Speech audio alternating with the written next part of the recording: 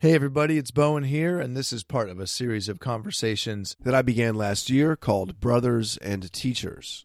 If you like what you hear today, please do visit bowendwelly.substack.com.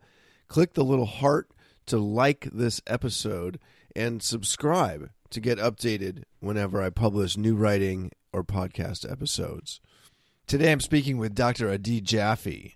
Adi's the author of a best-selling book outlining a unique perspective on addiction called The Abstinence Myth, and a nationally recognized expert on mental health, addiction, relationships, and shame. He lectured in the UCLA psychology department for most of a decade and was the executive director and co-founder of one of the most progressive mental health treatment facilities in the country, before starting his own company, which is called Ignited, through which Dr. Jaffe is changing the way people think about and deal with mental health issues. He's now working on his next book, to be called Unhooked. Adi and I met through a men's group called Metal, which is best explained by their catchphrase, "Together we're better," which itself expresses a spirit of community and cooperation amongst men that also comes up in our interview. If you are a man and you're not yet familiar with the world of men's work, and you'd like more community, connection, and emotional depth in your life, I highly recommend finding a men's group to participate in. Just a quick note here to thank one of my supporters in particular. I've been mostly a vegetarian for many years, but I've been feeling to eat more fish lately in particular, and it turns out that my friend Tom Gore has a salmon fishing business, and he sells direct. So if you like salmon, consider getting it from my buddy at tomswildalaskan.com. I'll put a link in the show notes, of course. He's a good friend. He's a great guy. It's great fish, and he also happens to be a reader and a supporter. So thanks, Tom. Speaking of paid subscribers, thanks to Sean, my old buddy Gio, and my brother Roddy, who've all come on board just in the last couple of weeks. Your support is hugely important to me, along with all of my other subscribers here, as well as my fellow members of the Substack community. I appreciate you all so much. And just to say, as those of you who have felt to inquire know quite well, my door is open. So if there's anything that you'd like to talk about, feel free to reach out and know that I will reply to all messages that I receive. So just ask. If you do enjoy this episode, please do take a moment to click the little heart button to like this post here on Substack. Your click on that little heart is the answer to the question. If somebody asked you about it, would you recommend this piece to a friend? It's also just kind of fair play for the work that I do in producing this writing and podcast. All right, we're just about to get started. As you listen, you might scan the questions at the bottom of the show notes, or just consider this one, which is, what is your own understanding of how abstinence relates to addiction and recovery? And is absolute abstinence an absolute requirement for recovery from addiction? And if so, why?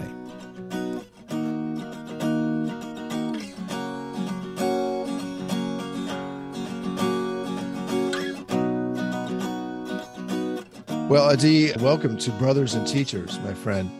The mission of this podcast is to spend time with men and with teachers that I wish I'd had the opportunity to spend more time with when I was younger, and to have some of the conversations that are missing in so many people's lives. And not that it'll be the only topic that we'll touch on today, I'm sure, but addiction is certainly one of those subjects that was just never spoken about, along with drug use, alcohol use, and all those things ended up becoming a pretty big part of my life and a big focus of my own writing at this point.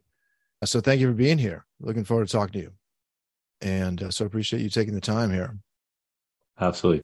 Thank you so much for having me. Excited to take the time. So your book, The Abstinence Myth, I mean, that title just really hit me right off the bat. And I guess I'll share with you a short version of my story, which is that I grew up here in San Francisco, and I began drinking and using all sorts of drugs at about the age of 10.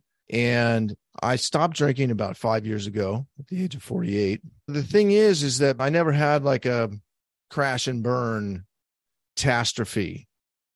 In fact, my experience was that it was pretty moderate all along in many ways. I certainly never went to the depths that many of my friends did growing up here. It was pretty wild in high school in the 80s and afterwards. Drugs were everywhere. And I mean, in particular, speed and heroin. In addition, that is to the standard kind of recreational psychedelics, cannabis, and alcohol. A lot of my friends were shooting heroin, and we were all using a lot of speed, mostly snorting it and smoking. How old were you at the time? 15, 16, 17. Wow. Yeah. Got it. Started early. Yeah. But then I stopped pretty much using drugs and just became a regular sort of business traveling, entrepreneurial drinker. And you didn't think all that much of it, except for the fact that I was increasingly depressed in my late 20s and then into my 30s. I eventually made a connection for myself. At a certain point, it became clear that alcohol was kind of the last thing holding me down. And so at that point, I just stopped. I just stopped drinking. I just decided, well, this wasn't really fit for me anymore. Throughout that whole time, I did not identify with the concept of addiction. I certainly didn't identify with old school 12-step AA kind of mentality. Did anybody else in your life ever direct you or push you in that direction, given everything that was happening? No, never. There's a lot more to that story. It was kind of like no in several different ways. But the whole concept of addiction to me was mostly just foreign, but it was also this idea of like, well, there are some people that get addicted, and obviously I wasn't one of them because I had escaped going where a lot of my friends did.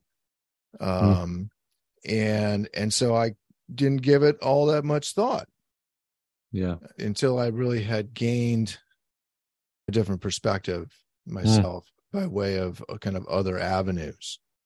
Yeah. Well, so that's a little bit of my history. I know a little bit of yours just from listening to some other interviews and that sort of thing and reading your book, of course.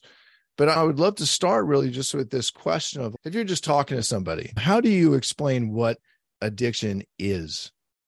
That's interesting because the answer to that question really changes about whether we're having kind of like a colloquial conversation or we're having a really clinical conversation. And what I mean by that is addiction broadly for me is anytime we engage in habits that are bringing us harm of some sort. Yeah. And we're having a hard time stopping them or slowing them down. So in that sense, somebody can be addicted to working out or addicted to working too much or addicted to social media and those kinds of things. But the threshold for damage is pretty low when I'm talking about that, right? Because the damage could be just keeping you away from connecting with your family. Right. Keeping you from other things. Yeah. Yeah, that you would like to engage in, but you're not finding time because this is crowding things out. When we have the clinical conversation, we have real life consequences, right? So people being prevented from functioning in their everyday life due to these things. And the reason I want to set things apart is actually broadening my definition a little bit. I'm working on a new book called Unhooked. And the reason it's called Unhooked is because everybody talks about, I'm hooked on this, I'm hooked on that, right? Oh my God, I'm hooked on this Air One soup, or I'm hooked on this new Netflix show. And for a long time, I had a lot of resistance to that because I was so focused on the clinical part of addiction. But here's the problem, right? Based on the new definition from SAMHSA, which is the Substance Abuse and Mental Health Service Administration, that keeps track of mental health treatment and needs. They just moved up from about 24 million people who struggle with addiction to the new definition includes about 40 million people. So there are 40 million people, about 10% of the population or so, who struggle with addiction.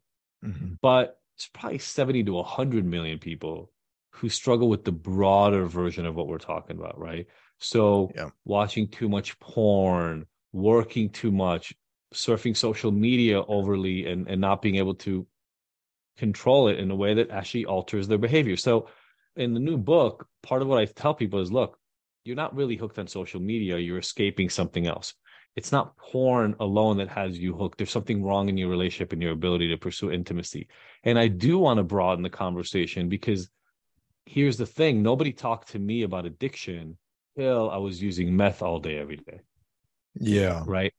And I think it's a problem sometimes that we wait to cross this magical threshold because then there's a false dichotomy that gets created between normal people and quote unquote addicts and alcoholics. Yeah. And I think that is a false notion that there are two different groups of people. I think what happens is people move from quote unquote normal, whatever that is.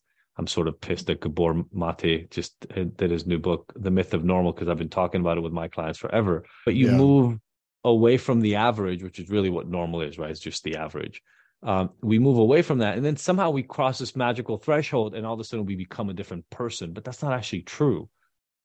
Exactly. Well, here's the thing about normal. This is kind of a cognitive misdirection that we have with the concept of normal.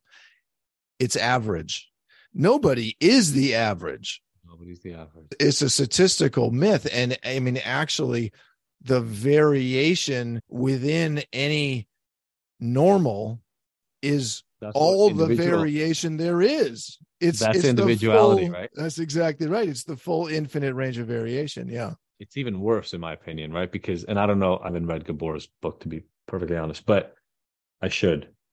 And it's even worse because weirdly, while we all try to be as normal as possible, nobody wants to be normal. No.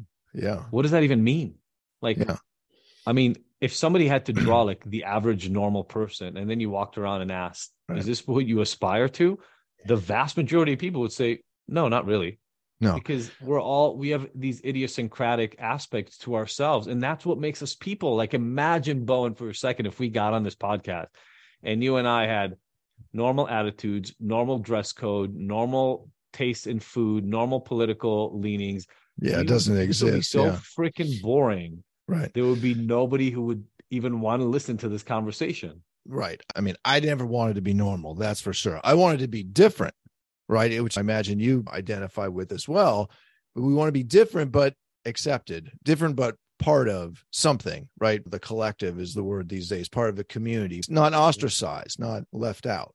So I think in a way, it's kind of what we mean by normal is like included, invited. So yes, included and invited. But the other piece is understood, right? Yeah. We want to be understood. We want to feel appreciated. And I think that's where falling within the normal range, it feels safe for a lot of us. But I'll tell you, I've worked with thousands and thousands and thousands of people by this point. You can get suffocated by that desire to be accepted over and over and over. Because so many people that I work with, part of the reason they developed their addiction struggles is actually because they felt so abnormal, but felt like they had to temper that down. They had to control it. They had to squash their individuality so much.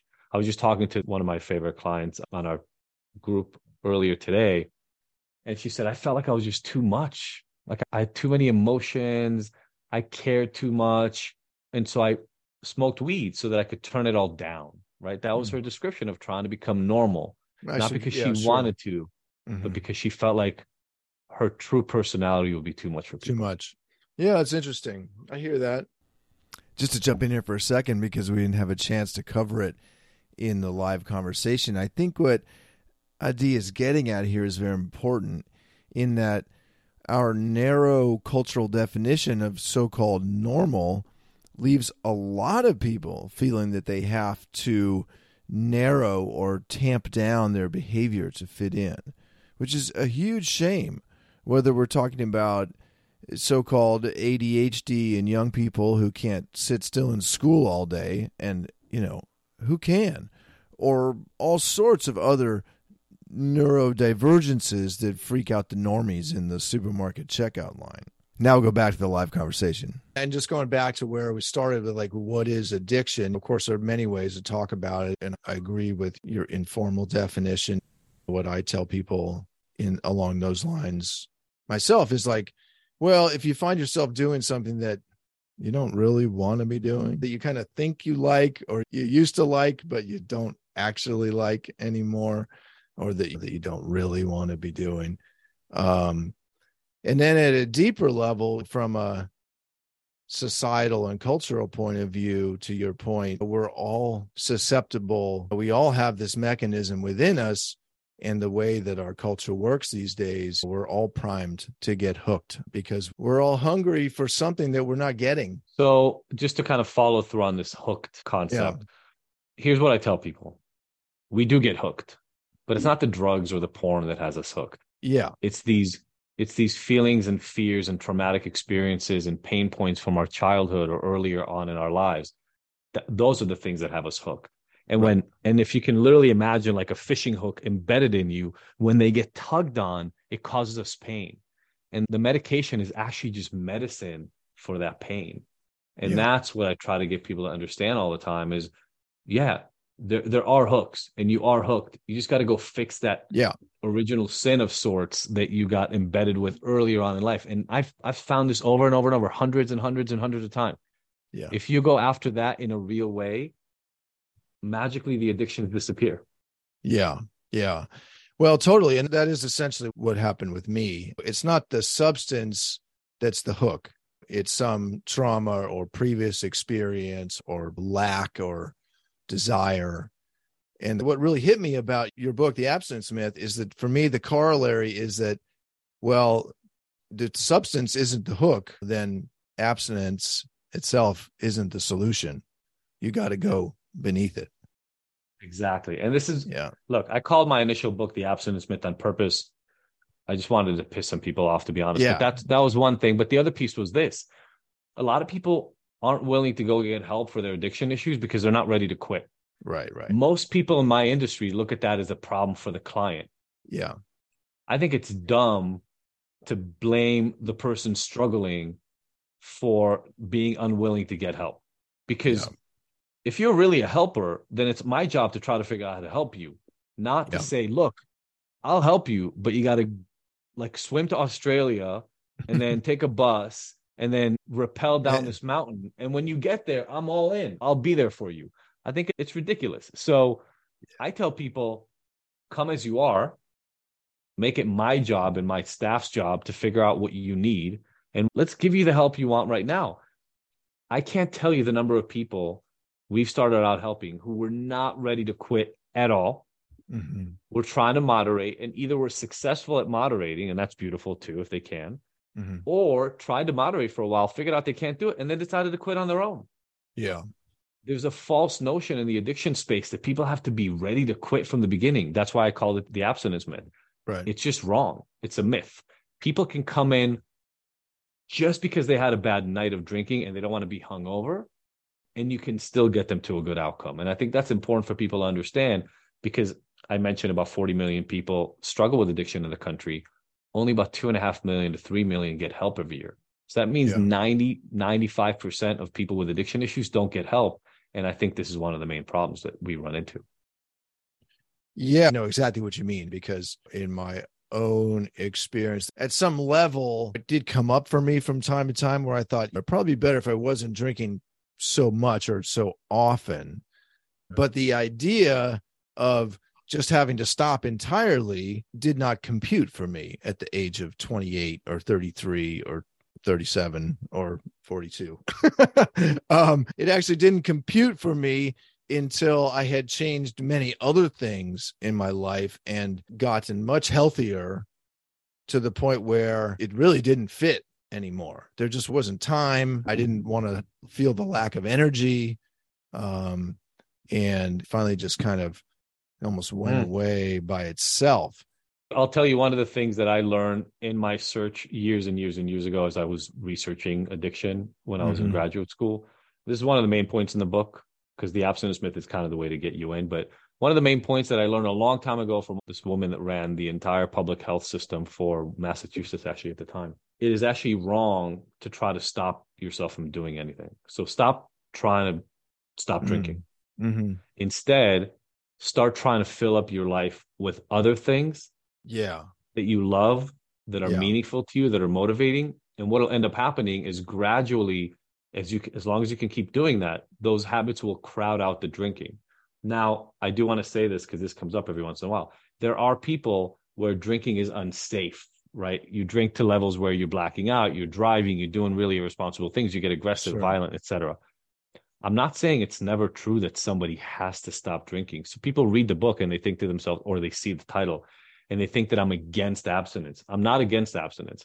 I'm against demanding abstinence as the first step in people's recovery process. I appreciate that. You essentially answered my next question, which is when you're talking about good habits displacing unhealthy habits, where we're not condemning someone to a diagnosis of alcoholism and demanding that they quit cold turkey forever as the first step in making a change in their lives. Where does someone start? Like myself, for example, if I had come to you 15 years ago and said, I'd like to drink less. I haven't been to jail. I haven't crashed a car. I don't have a DUI. No catastrophes here, but I do sometimes get the feeling it would be good to drink less. I hate to admit it because I'm having a good time here, etc. So where does someone start? Yeah. So look, I'm working on literally writing this out for my new book. So awesome. This is everything I'm thinking about every day. If we orient ourselves into the belief that the reason for the use, and I'm not talking about you went to a wedding and you had a glass of champagne because there's a toast. The reason for problematic use is underlying hooks, pain points, embedded traumas, memories of triggering experiences from your past, underlying negative beliefs about self, all those kinds of pieces. Anger, dissatisfaction, frustration, lack of control, lack of community. Current life and previous, exactly. Right. Then there's kind of three general principles, and I write about these in the Abstinence Myth already, but explore, accept, transform. So number one, we have to get curious, right? Here's the truth. These things work. The alcohol works. The blow, it works. The heroin works. Ecstasy, whatever it is you're using, weed, it works. So the reason you use it is because it actually does resolve some of the problem short term without actually causing any long-term improvement in those problems. But on a short-term basis, it actually is like a quick little medicine, right? It's like a cough suppressant when you have a cold. So it is doing what you want it to do. Here's the problem. That makes you far less aware of what is actually driving your behavior, especially over time. Right. I love actual stories because people can connect to stories. I had a woman sitting here yesterday who's almost like a mere example to a woman I called Melissa in my original book. She came in, her husband and her got in touch with me because they pulled an intervention on her and they were going to send her to rehab. They found me and they came in saying, look, she drinks a bottle and a half, 2 bottles of wine a night, also takes pills, has been smoking weed for years. She's tried to stop. It doesn't work. Every once in a while, she blacks out or she embarrasses herself, falls down at an event, whatever that is, right? She's tried to cut down. She can't cut down. She's got to stop drinking. That's how it came in. That's how it always comes in. They always come in because life got messed up, right? Shit hit the fan somehow. And it's like, oh, we got to stop. But everybody looks to the alcohol and the weed and whatever the thing is to stop. Right. Well, we met the other day and it just turns out magically that for the last 17 years, her relationship has been a nightmare. Yeah. Now, I'm not saying up until that point she didn't drink and didn't smoke weed, but 17 years ago, husband lost his job, massive financial insecurity. She couldn't talk about it because he was so insecure about it. They didn't want to tell anybody else, so they're living in secret, barely making it every month, like borrowing money from her parents to be able to still pay for their house. 3 kids that they just had 2 years earlier, a ton of stress. Yeah. And so she started relying a little bit more on alcohol back then to just take the edge off. Yeah. And surprise, surprise, I tell this to everybody that I work with, drugs will always take back what they gave you. Always. So if the alcohol gave you anxiety relief, it'll make you more anxious on the other side. Yes. In order to counter that, you have to drink more alcohol. So now we get caught in this loop that she did. But here's the beautiful thing about it. 16 years ago, her husband had no problem with the fact that she was drinking more because that meant she wasn't bitching and complaining at him that he didn't have a job and needed to get his act together. Yeah. So 16 years ago, it was all good. Fast forward 16 years, now it's 2 bottles of wine and it's causing problems. So what I said to her sitting here yesterday, I said, look, we'll start working, but once we get you stabilized, we got to get your husband in here. Because if we don't fix the relationship, then you're going to go back to it or you're going to go to something else instead. So I always look for the underlying reasons, the hooks for her financial insecurity, the emasculation of her husband, right? These things in the relationship, those became the real hooks. And in order to avoid the pain that was being caused by those, alcohol, weed, and pills did what they were supposed to do. So if somebody comes to me at Ignited, which is my online platform that I run for this, I give a very simple initial wheel of life assessment, 10 areas of life, your level of satisfaction. Yeah. Inevitably, there are at least 2, maybe more areas of life where you're really, really struggling in. It could be finance and relationship. It could be purpose. It could be self-growth. It could be family. So family of origin is causing you a lot of pain and problems. Whatever it is, that's where we start off focusing. There literally isn't a slice on that wheel of life around drugs and alcohol. Right. Because everybody comes for that. So I don't even need to ask them. They're dissatisfied with where that's going. But I want to understand why. What's going on in your life? And if we can start honing in on that, we put in proactive tools and habits. How do we improve your relationship? How do we change or improve your work environment? And what ends up happening, it's not instantaneous. But 2 months, 3 months, 6 months in, people report, they're like, hey, I drink 70% less than I did 3 months ago. And we literally haven't talked about drinking in 6 months. Right. I had my first sober day, or I had my first sober weekend. I had my first sober birthday, whatever that is. So that's the way I love working with people.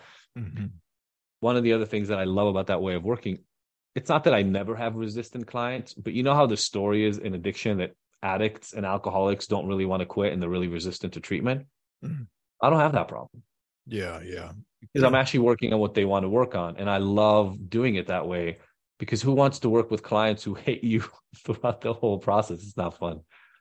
Yeah. What I hear there makes perfect sense to me. And it aligns with what I often share with folks about my experience with depression, which is that what I learned and had to admit eventually to myself was that, at least for me, and what I see most often is that, just like with addiction, depression is a symptom of not living well. It's an indicator, of often very strong and powerful indicator, that something is awry, that something about your life sucks, dude. And unfortunately, you've got to change that. And that is the only thing that's you want to live a better life. Exactly. And that's the only you don't thing have that to change it. But if you don't change it, nothing's going to get better. Yeah, exactly. So let me ask you a question, because you just brought it up around depression, and that is why I'm trying to expand people's concept now around addiction and broaden it. Again, so none of these things are really about the end symptom. Now, I want to be clear. For the longest time, I don't know how you feel about this, but when I was in school, I went to UCLA for my PhD, right? Very biologically oriented school. I didn't know that at the time. I didn't know that there were different orientations, because it's all that got pushed down my throat. But sort of the model of, well, the reason you have depression is because of your genetics. Yeah. And then eventually, finally, at least we got epigenetics.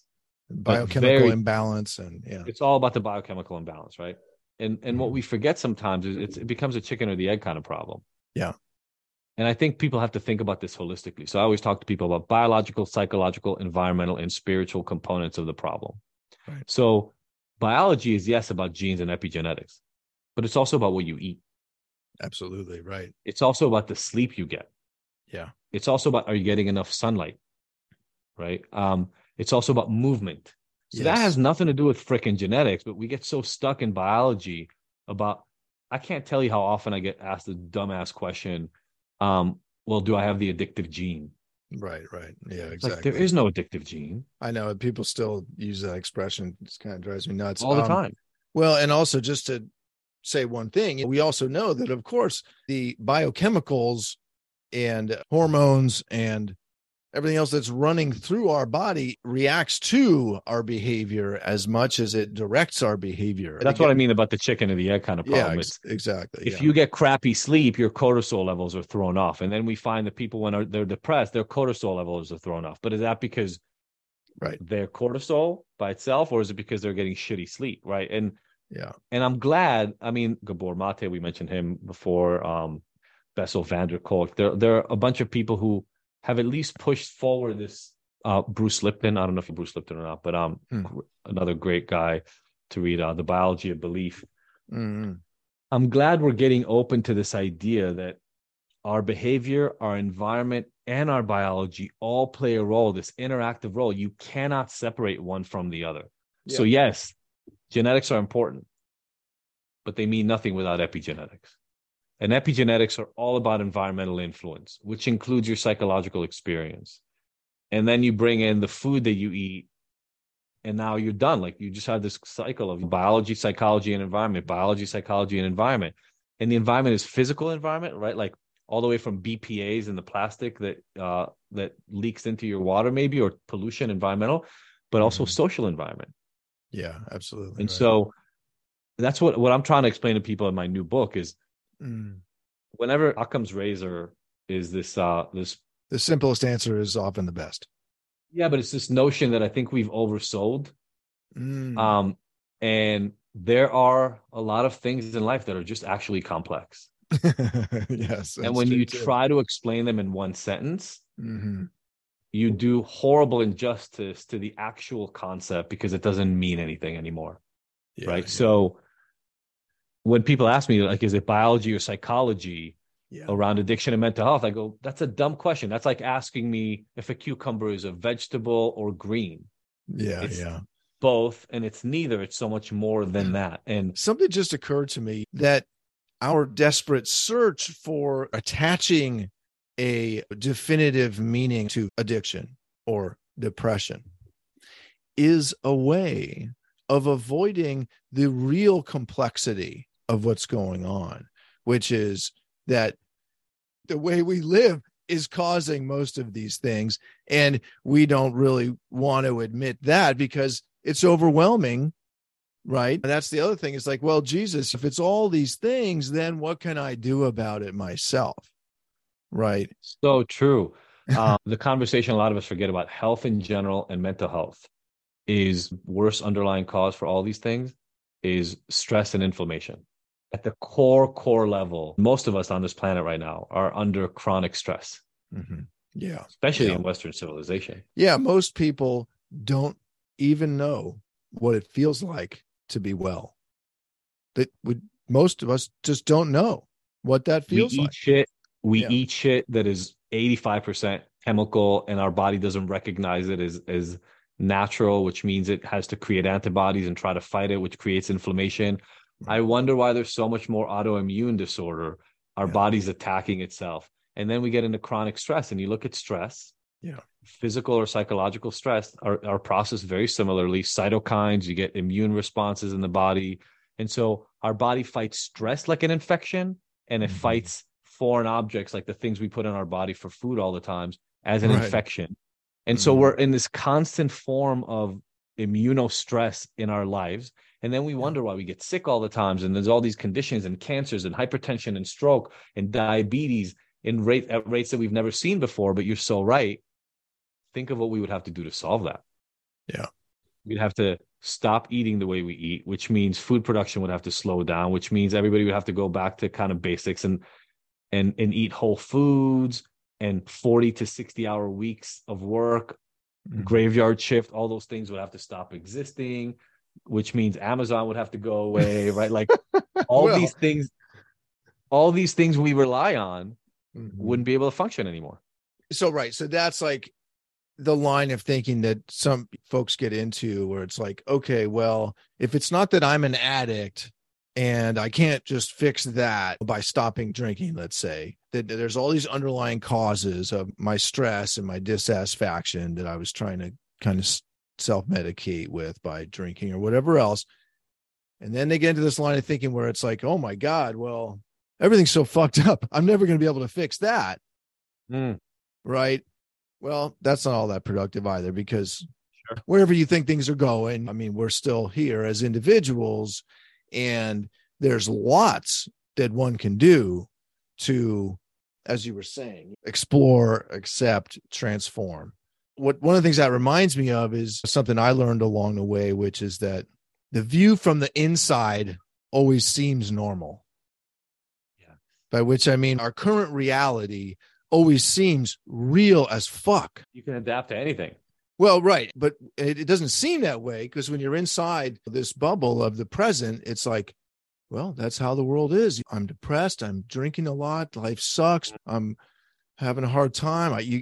Can be very hard to envision change. And then you go down the road a couple of years and man, I mean, all sorts of things can be different. You could be in a different relationship. You could have moved somewhere. You could have a different job. You could have changed your physical lifestyle. Maybe you stopped drinking, or maybe you started using some other substances. Who knows? Lots of things change all the time. And that world, that normal seems just as normal. Right. The way I talk to all my clients about this is, and this is something that takes people sometimes a lot of effort to get through the first time. But once you get through it once, you'll never think about your life the same way. And it speaks to what you're talking about. And that is, we always see the world through our own eyes and our perspective. And if I can take a couple of minutes on this, I tell people, like, imagine you finished a hike and it's this beautiful, beautiful hike in LA, maybe up and down through Runyon Canyon or something like that. But you're going up the hill and you're kind of in between the trees, and you reach this point in the end and you're staring at LA. And it's magnificent, and you see everything from Santa Monica all the way to downtown or something. And you imprint in your head this beautiful view that you had. And then 3 days later, maybe at a dinner, you're talking to somebody else, and you tell them the story and you go, oh my God. And then at the end, I was standing on this hill and I saw LA, and there was these clouds over on the left and the sun was setting. And you could just tell where the ocean was. And the lights were starting to come on downtown, and you start describing the view as you saw it. And then you have somebody else at the table go, oh my God, I was at Runyon the other day too. And I did the same hike. But, some of the ways you just described the view are off. Let me remind you, you actually couldn't see the ocean because of the angle that you were at. And there were no lights anywhere. It was bright and there were no lights anywhere. And yeah, I mean, I guess the clouds were on the left, but there were actually clouds everywhere. So it wasn't just and you guys start fighting about what the view looked like. And you could fight about this for the rest of your life. Mm-hmm. But it just turns out that you were on one hilltop, they were on another hilltop. Right, they were there at noon and you were there at 7 p.m. And so the view was just different. Mm-hmm. And how many times have we spent fighting with other people about the right way of looking at something when it is equally as plausible that there are just multiple ways of looking at the thing?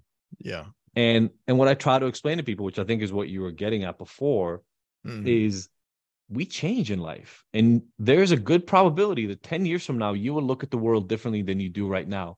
But here's what's crazy about it. When that shows up, you will have almost forgotten the view you had 10 years earlier. And you will now again believe that the way you look at things is real.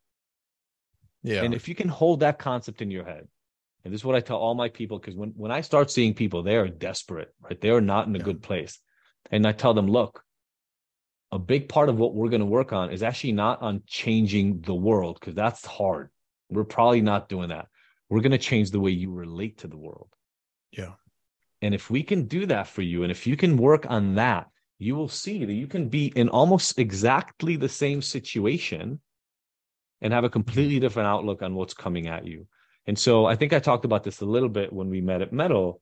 One of the tools that I'm incredibly happy about having used in the last 8 to 10 years, and I'm talking about it now in the book a little bit because it's now okay to talk about it. 10 years ago, it was not really okay to talk about it, is the use of, for instance, like psychedelic medicine. Because the best use for those is perspective shifting. Yeah. You can have one view on life.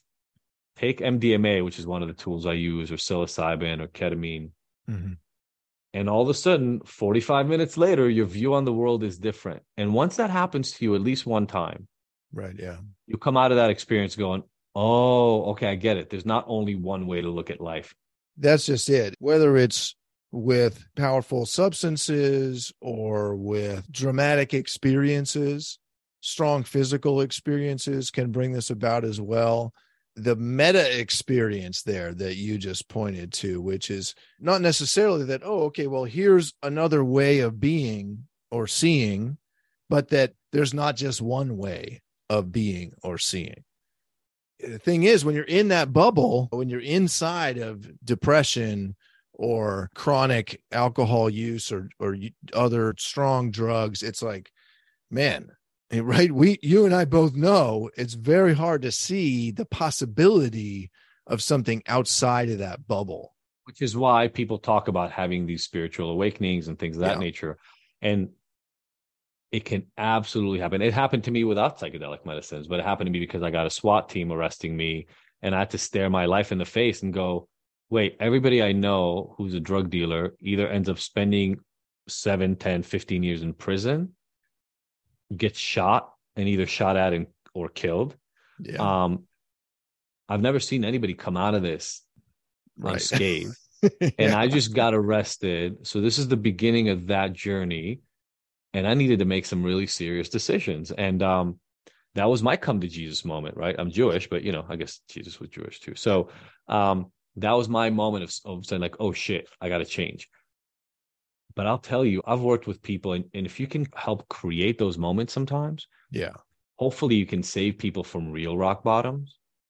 Because I always say to people, I was teetering on the edge, right? I was hanging on by a thread. If I would have screwed up that decision once, Right. and it would have turned out badly, I could have gotten 10 years instead of the one that I got. And then you and I would probably not be sitting here talking right now. Yeah. Yeah. Yeah. I feel you. That transcendent the moment of some sort of awakening.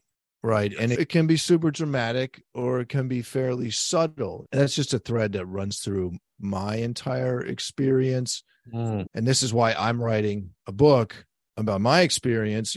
My experience was more subtle. And so I didn't go to the extremes of use, and the moment of awakening, let's say, was pretty subtle. It didn't involve being arrested. Good. Yeah. I mean, I had some scrapes here and there. But for me, it was running. And it was not the Charlie Engle version of running across the Sahara or ultra running.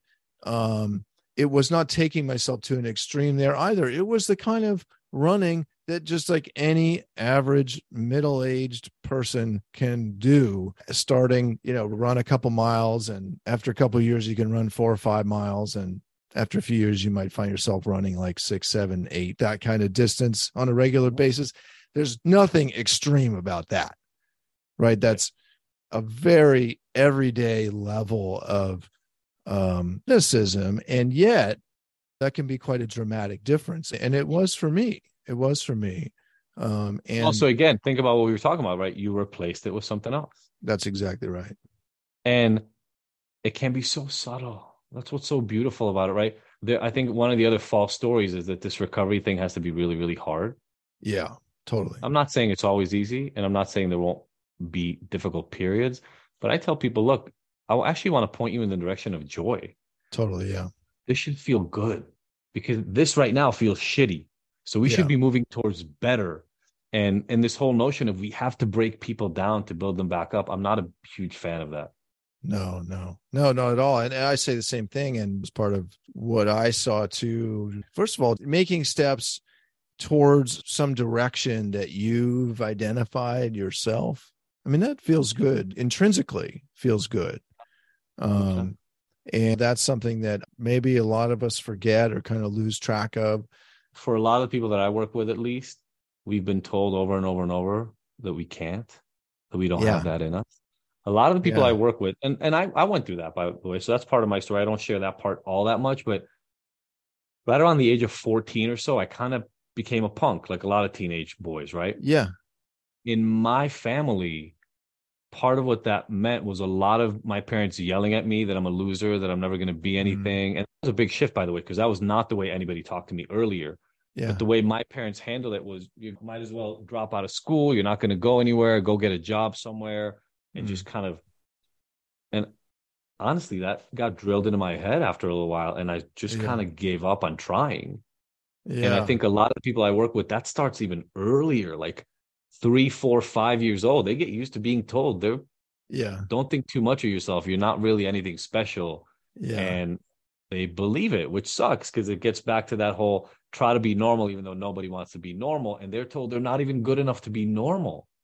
That's so interesting that you just brought that up. Literally, even the phrase, I can't. I was just writing about that this afternoon. And for me, it started about the same time, but in a different way. It wasn't that my parents were telling me, you're a bad kid, you can't because you're not capable or whatever, you're screwing things up. I haven't done quite enough therapy on this particular little thing to actually know the full answer yet. But I think really where that originated was from kind of feeling alone in the world, right? And so many of us do. We just don't have enough community and connection. And because for me, that I can't was like, I can't by myself. Yeah. And that phrase got wired in very, very deeply, so that many, many years later, when it would come up for me, like, oh, well, it'd probably be good to drink less or to like exercise more, the reaction from my subconscious would be like, but I can't by myself. The thought that I have to do it alone was just overwhelming. Well, first of all, almost everybody I work with is initially so isolated. It's scary. So like the woman I was talking about before, where she's not talking to her husband, literally within the same house, married with kids, not talking to each other. I had a guy on one of my groups earlier today, fully isolated. Like the drug use is the only time he gets to connect to people because that's when he's getting high with his using buddies or whatever. So massive levels of isolation. And again, think about this. I don't remember who said this, and it really upsets me because I want to be able to give the attribution, but we become who we're told we are as children. And that's a scary thought for some of us because, again, I came from a pretty wholesome house in terms of what I was told I am, but my parents' relationship was not good. They used to scream at each other, and then my dad left my mom, and my mom had many, many conversations with me about what was going on there that definitely showed me behind the curtain in ways that I probably shouldn't have seen at the time.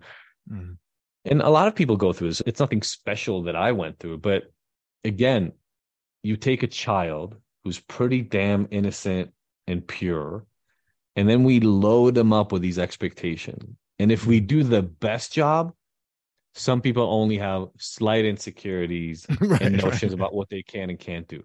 But some people, man, I mean, it's scary sometimes to think about some of the stories I hear from the people I work with. That's why actually the Ignited program I run is called the Ignited Hero Program, because I tell people all the time, you're a hero for just making it here. 80%, 90% of the stories of people that come to me, I don't know that I would have made it. I don't know that I would have been functional enough to actually make it to the age of 40. But the work on the flip side is to get connected, is to start reflecting yourself in other people and starting to believe in yourself.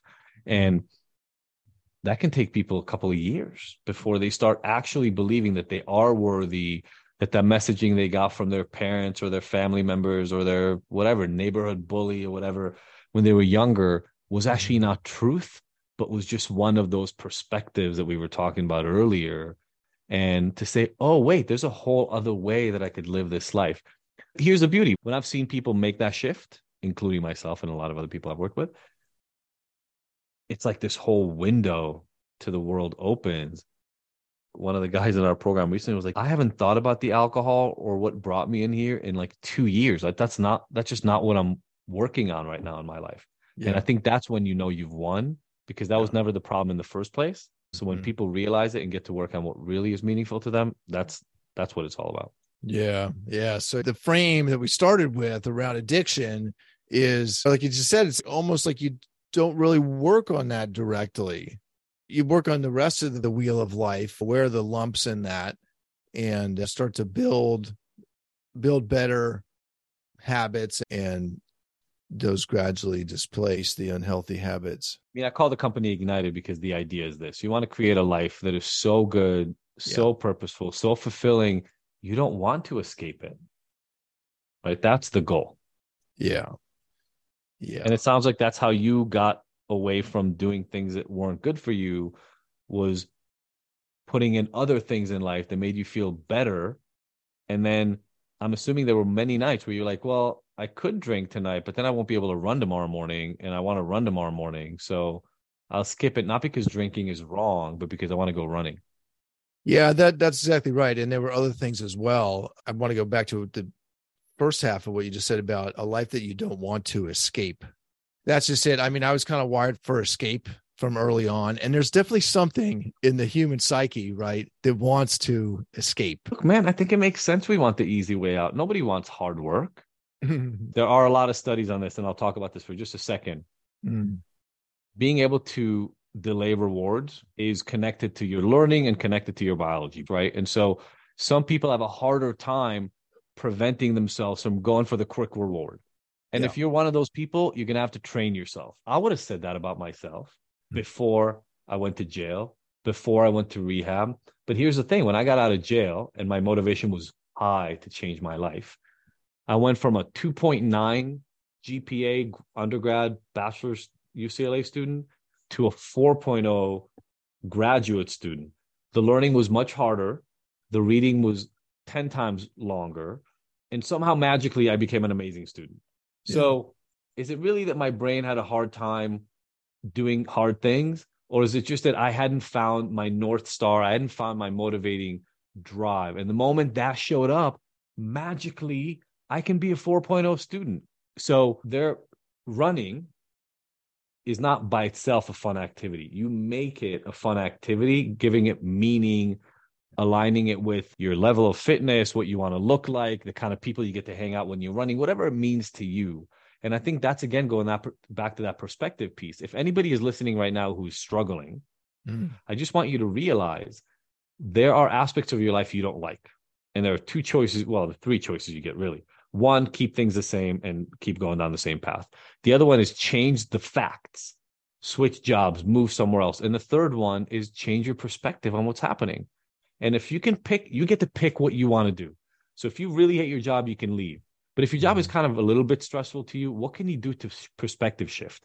How can you look at things differently? And there's some magic that happens with perspective shifting, even if you're stuck in the same place. Look at the Dalai Lama, look at some people who can be in the middle of hell and somehow put a smile on their face and talk about peace and happiness. Yeah, totally. Thanks for that. Right on. Well, Adi, we're going to wrap here in just a second. I want to thank you for being with me today. It's been great to spend a little time with you. And just as a final quick question here, what's something that you have learned for yourself in the last 6 months or a year that has changed the way that you live? I don't know if my timeline is exactly on. It's probably been a couple of years, but one of the biggest shifts in my life recently has been the ability to move between abundance and scarcity as a mindset. So we talked about perspective. I'm always learning about new perspectives and new ways to adjust the way I look at the world. And I used to live in a pretty substantial scarcity mindset, which meant that I thought we live in a zero-sum world where if I get something, I have to take it away from somebody else, where there are limited resources and I have to fight everybody else for them. And there were a couple of friends and some people that I was exposed to who really started making me believe that we actually live in a world of abundance. And the moment you tune into that and you start not feeling like you have to hold on to everything you get and you start releasing, maybe even giving more, that magically somehow the universe responds and answers. I'm not a religious man. I've gotten more spiritual in the last 5 to 10 years, but definitely not religious. And so whether you call it the world, the universe, fate, God, whatever you want to call it, I've had to learn that even in moments of financial stress or anxiety, my job is actually to lean into the trust and the comfort, still have to go do the work, still have to do what I need to do. I don't just sit back and expect it to happen.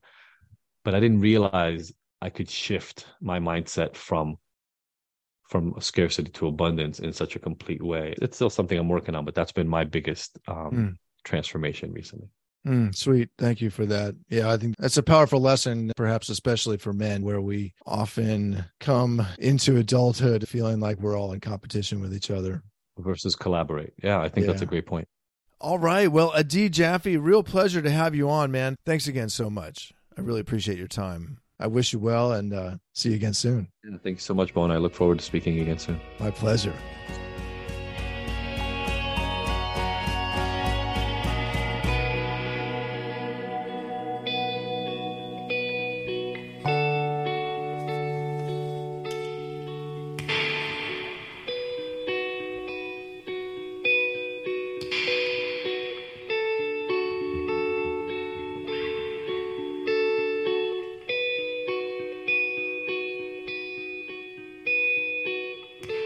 Hey, everybody. Thank you so much for listening. If you did enjoy this conversation, please do take a moment to visit the episode page At bowandwelly.substack.com. and click the little heart icon to show everyone else that you liked it. It's a very small thing to ask, and it really helps other people find my content here on Substack.